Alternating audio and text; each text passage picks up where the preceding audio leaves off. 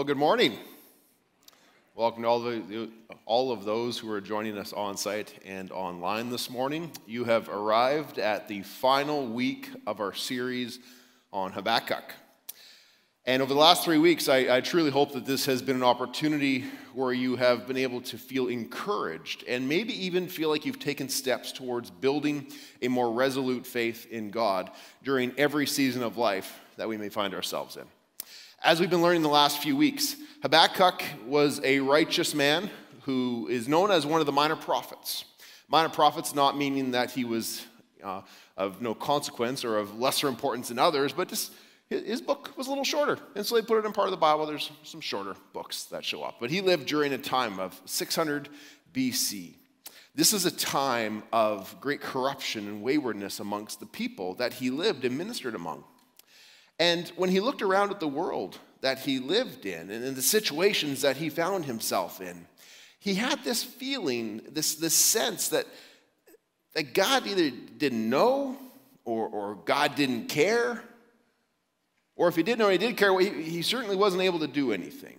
And his conclusion, as we've learned over the last few weeks, is that he came to the conclusion that, well, that's just not fair. And so he laments this to God. Remember, we talked about lamenting the first week, about how if we have a question or a concern, we can express that to God. And so he does. He has this concern that leads to a question, and he asks it of God.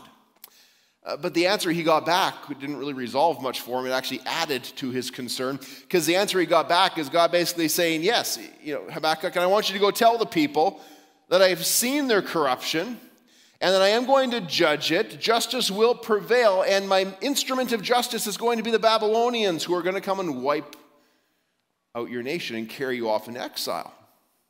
Well, Habakkuk is like, well, yeah, I know the people are wicked, God, and I know that they need to be punished, but the Babylonians, like really? The Babylonians? Like that's worse than what's going on now. That's really not fair, God. And we see in these couple weeks as we've progressed so far that his question of faith turned into a choice of faith. And that choice of faith was, am I going to allow this current situation in which I find myself to steal my hope? Am I going to lose heart in the midst of the moment I find myself? Or am I going to have faith in the God that I know, in God's character, in his promises? I'm going to stand upon that. It's this choice of faith that he finds himself in. And so Habakkuk is in this moment where he risks sort of zooming in, if you will, upon a particular moment. And as it's kind of like when you zoom in on something, you can see it in very, very fine detail, but you lose sight of everything else that's going on around. In this case, he's zooming in on a particular moment, and he's actually losing sight of the God that he has known. And he starts wrestling with God. Remember, we learned what Habakkuk's name means. It means to wrestle with God. But what does it also mean? It means that when he zoomed out a little bit as we journeyed through this past few weeks, he could see the bigger picture again. He didn't just wrestle with God, he then again could embrace God. He could embrace him and have a belief that justice and righteousness would prevail. Have you ever found yourself in a situation perhaps where you felt like you had a view on something and you believe pretty firmly that I understand what's going on in this moment? But then all of a sudden, something happens where new information's added, and it feels like you zoomed out a little bit. And all of a sudden, it's like, wait a second. Maybe there's more going on here than I actually realized. Maybe I had zoomed in on something so much that I had missed some details that happen around me. Have you ever had a situation like that where you thought you knew something, you believed something, but then more details actually further informed your situation? It happens in the world all around us. It happens in situations we find ourselves in all the time. Just a couple quick examples. Like for example, consider this picture. Like, what do you think this boy is doing? Maybe he's whistling, trying to whistle for the first time. Maybe he's trying to kiss his mom. I don't know, any other suggestions? Dandelion. There's a few suggestions. We don't really know because we're zoomed in on it. We can't really know, but all of a sudden if we zoom out a little bit, we see that the boy is blowing bubbles. Right? What a fine thing for a young boy to do, to just blow bubbles. But all of a sudden, our information changes what's happening. Or consider this picture, for example. This dog. What do you think this dog is doing? Is this a vicious dog about to bite a child? Maybe this dog doesn't like that boy's bubbles. He's like, I'm going to show you what I think of bubbles. Maybe he's a vicious dog. Maybe he's an angry dog. He's ready to bite somebody, but all of a sudden we zoom out a little bit and we see, no, he's playfully chasing a Frisbee. You see, when we zoom in on a circumstance or a conclusion that we arrive at in our minds based upon the world around us, we shut out other information that may actually further inform what's taking place. And Habakkuk had a question of faith that led to a choice of faith, but he ended up, as we learned last week, he ended up landing on persevering faith. Persevering faith, and that happened because he was able to gain more information, a more informed perspective of who God was and what God was going to do. And we now come to chapter 3. Chapter 3, the final chapter in this book, where we find his full response. And if you want to follow along in the Pew Bible, it's found on page 765, or feel free to open your own Bibles or your own Bible apps if you wish. And we see in this final chapter, this journey that Habakkuk has been on, where he has gone from questioning God, now today he is praising God. And he praises him here, as we see in verse 1, where it says in verse 1, this chapter 3, it's saying, it's like a heading, a prayer of Habakkuk the prophet on Shigionoth. Who knows what Shigionoth means? Anybody? No? That's unfortunate, because it would go really well for you if you did know what it means, because nobody actually knows what it means. So if you happen to know what it means, boy, we could do something with that. So we don't really actually know what it means. It only shows up in the Bible twice, here and in Psalm 7. It's the only time it shows up.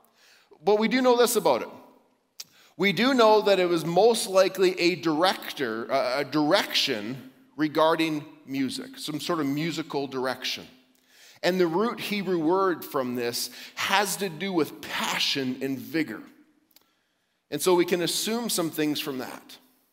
The other key word we see in this heading of chapter 3 is that this is a prayer. This is therefore a solemn song that Habakkuk is singing. He's singing these praises of reflecting and expressing trust in God, just like you would find in the Psalms. And the main theme of this sacred song of praise that is to be sung with passion is found in verse 2. And in verse 2, we read this, as Habakkuk says, Lord, I have heard of your fame, and I stand in awe of your deeds, Lord. Repeat them in our days. In our time, make them known. In wrath, remember mercy. Habakkuk is basically saying, God, I've been told of your power. I've heard stories of your glory and your splendor and the great works that you have done in the past for your people. I believe in them, God. I still believe in your splendor. I still stand firmly founded upon the fact that you are good and you are just and you are faithful. But God, if I'm honest, I'm not feeling it. You had a time like that? Where you sometimes we stand in the presence of God and it's just so real and so close and so imminent. And we're just so clear of the fact of who God is and his presence with us. But then there's other times where there's like this absence. You ever felt these before? Because in those moments when you feel like there's a separation between us and God, maybe it leads you to pray. And so in your prayer, you pray out of distress and a yearning to say, Lord, do it again. I want to feel it again. And that's basically the second part of what he says in verse 2 here. The second part is saying, God, I know these things. I believe these things about you, but I'm not feeling it right now. But I know you can, but you're not. And so I cry out to you in faith and I say, God, do it again. Repeat in our day what you did in the past. Repeat in our day what you did before. Renew us, God. Revive us, Lord. Restore us as you have done before. Do it again. Can you feel the passion in this prayer? We're only in verse 2. Can you feel the sense as he sets the stage for what's to come in this verse, in this chapter? Before we go any further, it kind of begs the question. What in the world happened for Habakkuk to zoom out from that moment that he was so challenged by in chapter 1, to zoom out and to see this wider perspective that now leads him to this response of faith. What happened? Because the situation hasn't changed. The people are still corrupt. They're still living wayward lives, and this lack of justice still remains. The very things he complained about in chapter 1 still exist. God's plan to defeat his people with the nation of Babylon is still going forward. And yet Habakkuk finds himself in this moment of renewed trust and hope. Amidst the uncertainty, amidst the trials, he still can pray these passionate prayers of praise and trust towards God. When we consider in that perspective what he's saying here in verse 1 and 2 early, it kind of reminds me of like when I was back in school in math class. And you had like these long division questions you had to do. And you get 1 point for the answer. And then you would get 1 point, sometimes more than 1 point, if you would show your work on how you arrived at the answer, right? Because the teacher wants to make sure you're not using a calculator. Josh used to get in trouble for this all the time because he's extremely bright. And he was just like, I know the answer. So he would write the answer and he'd move on. Why am I wasting my time showing you the work? And so you'd have challenges with that in school. But what we see here is that in verse 2, Habakkuk gives us the answer of where he arrives at. And now the rest of the chapter, he's going to show us his work. The rest of the chapter, he's going to show us how he arrived there. And what we find is that Habakkuk did three things that all of us can do to respond in faith amidst the present and ongoing challenges that we sometimes encounter in our lives. And the first thing he did is this. He remembered what God had done. He remembered what God had done. You see, our memories have this incredible ability to help us to relive the past, to bring the past experiences back into the present. You know, last night, Nadine and I were at El Israel Baptist Church participating in the 75th anniversary for that church. That's the place where we served for 10 years before coming here. And I got to tell you, prepping to go participate in that event and being in the midst of that event and those people, it dredged up a lot of memories. It dredged up a lot of the past and brought it to the present. And some of it was very, very good, enjoyable. But there was also some very painful things that got brought up again too. Looking to the past has this ability to bring the past into the present. And as we look at Habakkuk chapter 3, from verse 3 through 15, Habakkuk basically goes down memory lane, recalling the past acts of God, the things that God had done for his people. For example, verse 3 and 4, he says, God, you came from Teman, the Holy One from Mount Paran. His glory covered the heavens, and his praise filled the earth. His splendor was like the sunrise rays flashed from his hands, where his power was hidden. Now the language, before we go any further, the language and the places in this passage is going to be probably a little bit unfamiliar to us. And even some of the language that's used can be confusing. So let me explain some aspects of this to you. First of all, whenever you're reading in the Old Testament and a prophet or a person is looking back to a moment, like a momentous event to affirm their faith of when God was present and working for his people, more often than not, they're going to look back to the Exodus. It is this incredible foundational moment they're going to more often than not look back to. And this region of Teman he speaks of here is one way that we can refer to the area where God began to form the nation of Israel. The area where God delivered his people from slavery in Egypt. The area where by plagues of land and water, he set them free from that slavery.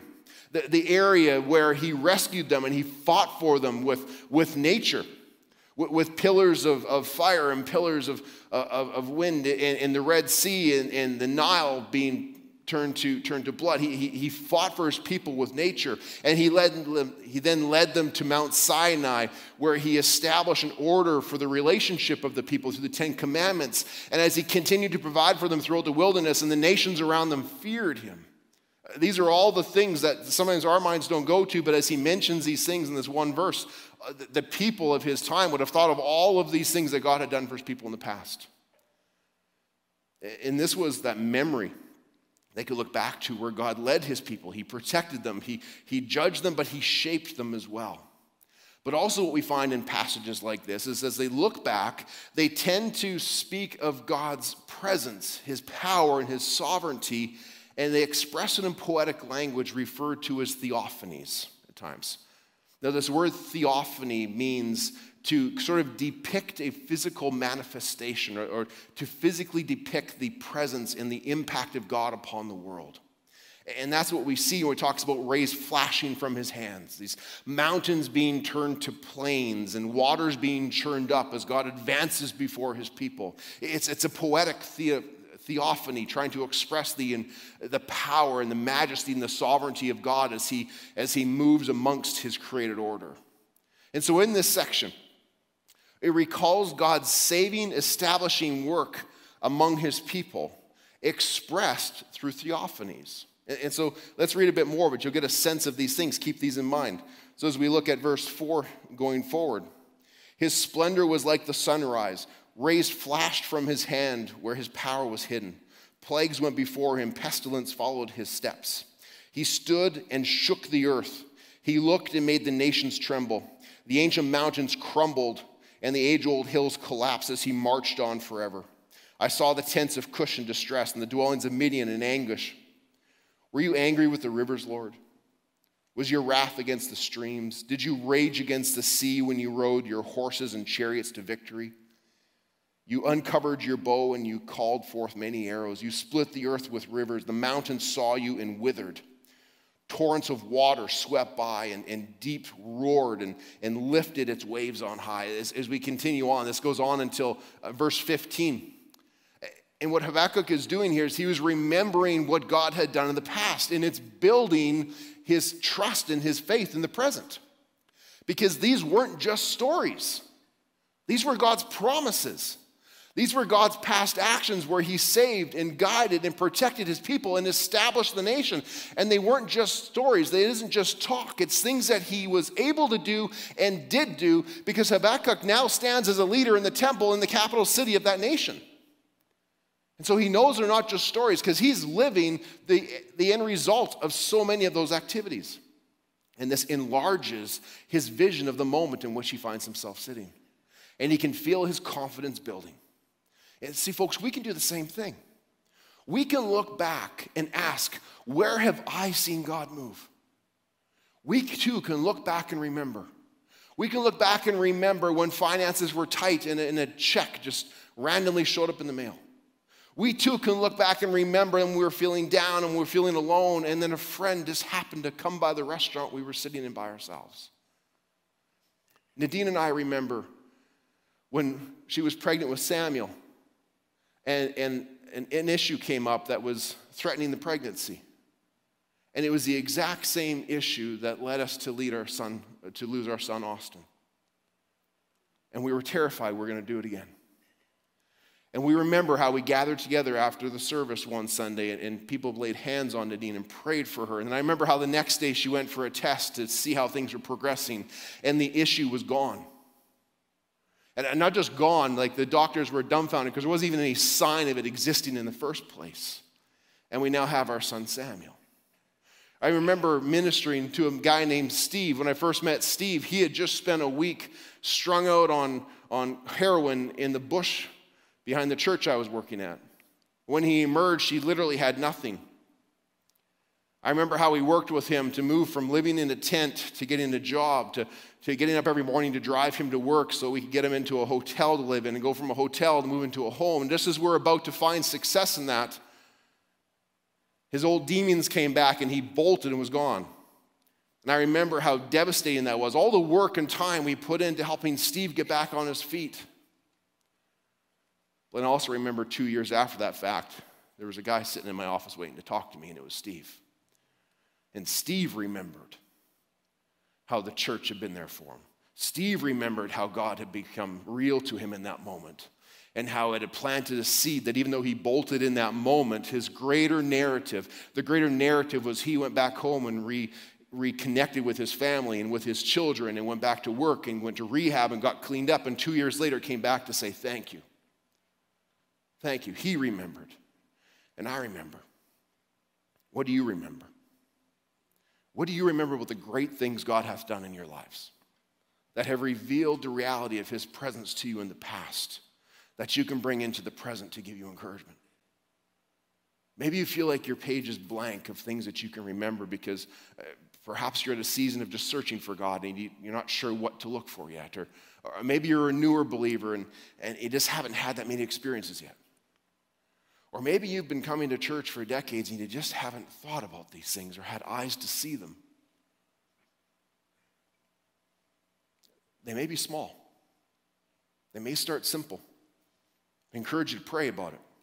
To pray that God would open your eyes, and I guarantee you this, by the sheer fact that you're here and you can hear my voice right now, God is moving in your life. You are not here by accident. Something or someone happened in your life that brought you to this moment to sit in this sanctuary, or to be watching online, or to be listening to this as a podcast later on. Do not write that off as a coincidence. Zoom out. Look to see God's fingerprints upon your lives. We talked last week about how God loves to speak to his children. He loves to speak to people. He can do it through a word of encouragement. He can do it through scripture. He can do it through sermons. He can do it through a song on the radio. He can reach you wherever you may be if we will choose to see him and begin to see that maybe the things that happened in the past weren't coincidences. Maybe the things that happened in the past, the opportunities, the blessings that we had in our lives were actually fingerprints of God on our stories. As we look back upon those things, maybe we can actually see that even if things aren't great right now or things aren't awesome today, we can look back and remember God is good. God is faithful. God is powerful. And as we learned last week, God is still on his throne. And he is sovereign over all things. So in all seasons of life, when we're facing tough times and when we're facing good times, we can respond with faith first by remembering what God has done. Remember what God has done. God, I remember your power. God, I remember the good works. Renew them in our day, Lord, we pray. And when we start there, it positions us for the second thing that Habakkuk shows us that we can do. And it positions us to the second thing, which is to accept what he's doing. Now, when I say accept what he's doing, I don't mean, sometimes when people hear this, our minds go to this idea, and this is not what I mean, this idea of just resignation. Well, I'm just going to resign myself to what's happening. This isn't about resignation. This isn't about, well, the bills just keep coming, so I'm going to stop trying to get out of debt. Well, I had an argument with my spouse again, so, that's not going to change. Got another diagnosis that didn't go the way I wanted it to. It wasn't as good as I expected. I'm probably never going to be healthy. We're not talking about resignation to these sorts of things, because when you file it, and you know that you've experienced resignation, when you can feel those moments where it feels like your soul just dies. There's this complete loss of hope in a moment. If you feel that taking place, it's possible that you're just resigning yourself to the reality, which means we're just going to check out. That's not this.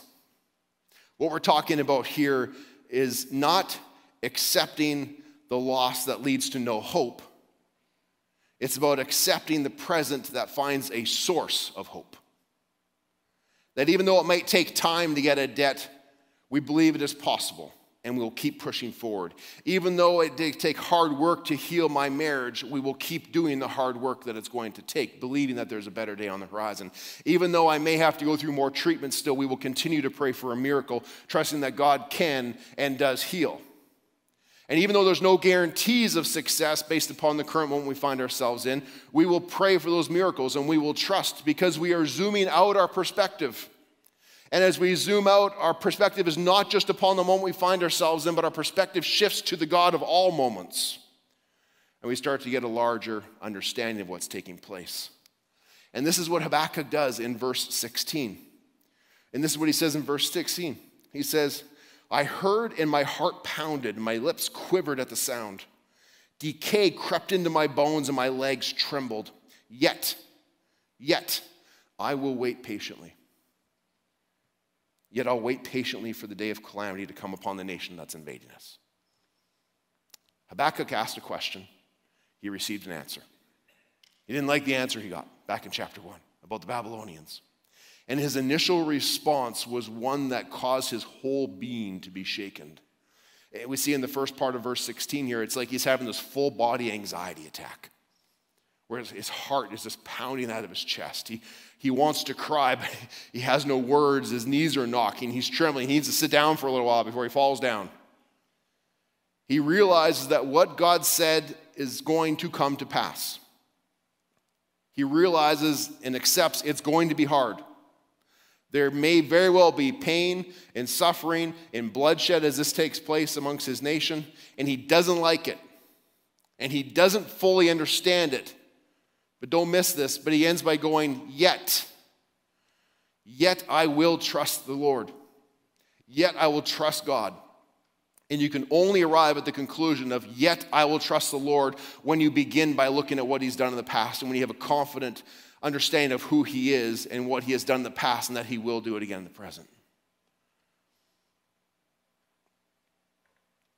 Because something is happening in this. And he says, God, if you're in it, then you are consistent in who you are. You are true to your promises. And if you're in it, God, if you're doing something, then something will be consistent with your nature. And if I accept you, I can accept this moment. Because sometimes what God needs to do to accomplish his will can only be done through tough means. And this is hard for us to understand and accept at times, but if we look back upon the narrative of our story, I think we find that it's true, and we see it in our lives. That sometimes what God needs to accomplish can only happen through tough means. For example, I remember when I was 5, and I went skating for one of the very first times, and I tripped and fell, and I hit my chin on the ice. And as I went to get up, I realized that my chin was stuck to the ice. And so I did the smart thing, I pulled. Right? And a piece of my chin was on the ice. So obviously I end up on a gurney in the hospital. And what I remember most about this is laying on that table in the hospital as the doctor examines it and he says, we're going to need stitches. Now, I had never had stitches. I didn't know what stitches were, but just minutes later, I had a nurse leaning on me as the doctor said the phrase, just a little pinch. Now, here's the first thing I learned, and you know this too. Doctors are liars, right? Or dentists too, just a little pinch, right? If your doctor or dentist says just a little pinch, it's going to hurt, right? Because if it's not going to hurt, they don't say anything. But when they feel the need to say something, they can't tell you the truth. So just a little pinch. It wasn't a little pinch. It hurt. I remember it hurt enough that my 5-year-old little body was doing everything I could to cry and scream and wriggle out and get free of that. But the nurse just pinned me down more and held my head. And she made me stay there and endure the pain of the freezing. I didn't like it. And I certainly didn't understand it. But I'm sure that many parents, like myself, have had to take your children to situations like that or had to go through seasons with your children where you have to either stand back and watch somebody pin them down to do something that is necessary, or you yourselves are the one pinning them down. And you pin them down with a tear in your eye because they're screaming, they don't understand, and they don't like it, but you do it. Not for punitive reasons, but because you know that this is for their own good. You know that they need to go through this to get to the other side where the healing happens. As I look back upon that, my 5-year-old self did not understand why I was being pinned down and being hurt. But with a greater perspective that I have today, I understand why. It still hurt. I don't want to do it again, even now. But I accept the importance of what I had to go through for that moment. You see, when God speaks and when he acts, even if it means it's going to lead to something hard, we can still respond in faith and accept the hard season, trusting that if God is in it, trusting that if it is according to his will and according to his plan, that he is consistently good, he is consistently faithful, he is consistently right.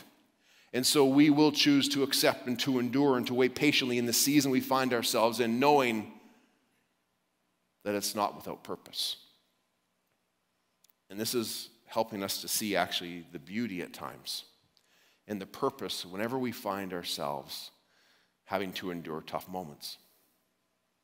Habakkuk teaches us this, that if we can remember what God has done, then we can accept what he is doing, which then creates in us the ability to trust what he is going to do. To trust what he is going to do.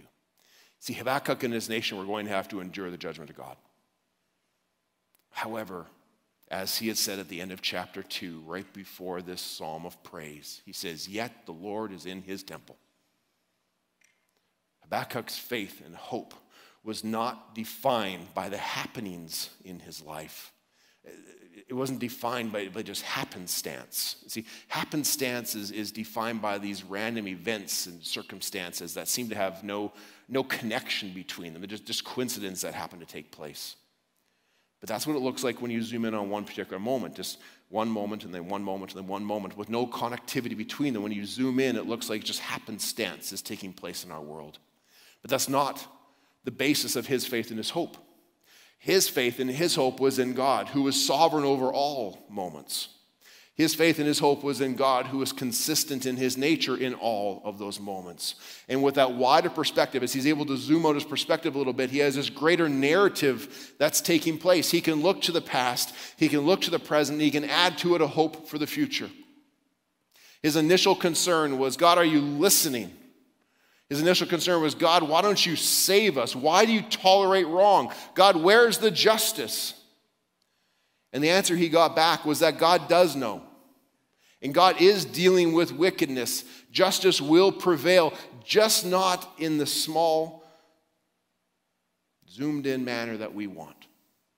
But looking at the greater narrative, justice does prevail. And God's goodness and faithfulness is seen. And this is what he talks about in verse 17 and 18. Where he looks back upon this tough time that's going to happen. Though the fig tree does not bud and there are no grapes upon the vines, though the olive crop fails and the fields produce no food, though there's no sheep in the pens and there's no cattle in the stalls, yet, there's that word yet again.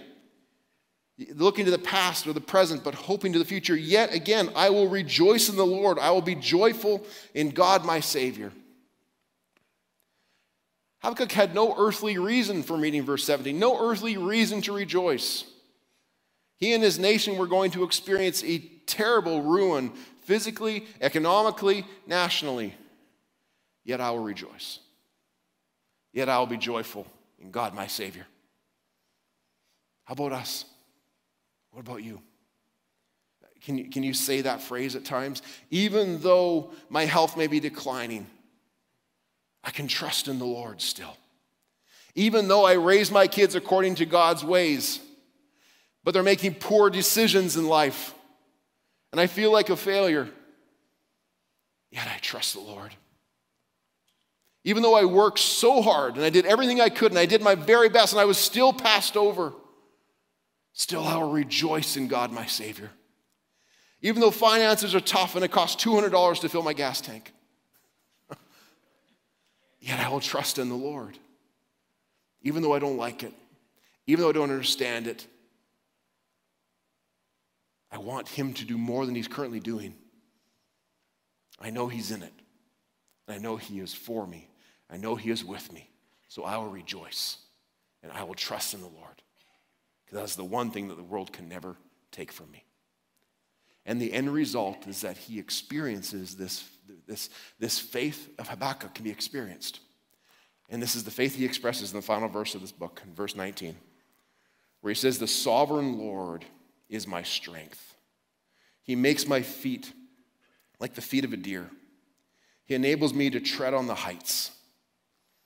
Enables me to tread upon the heights. What does God do?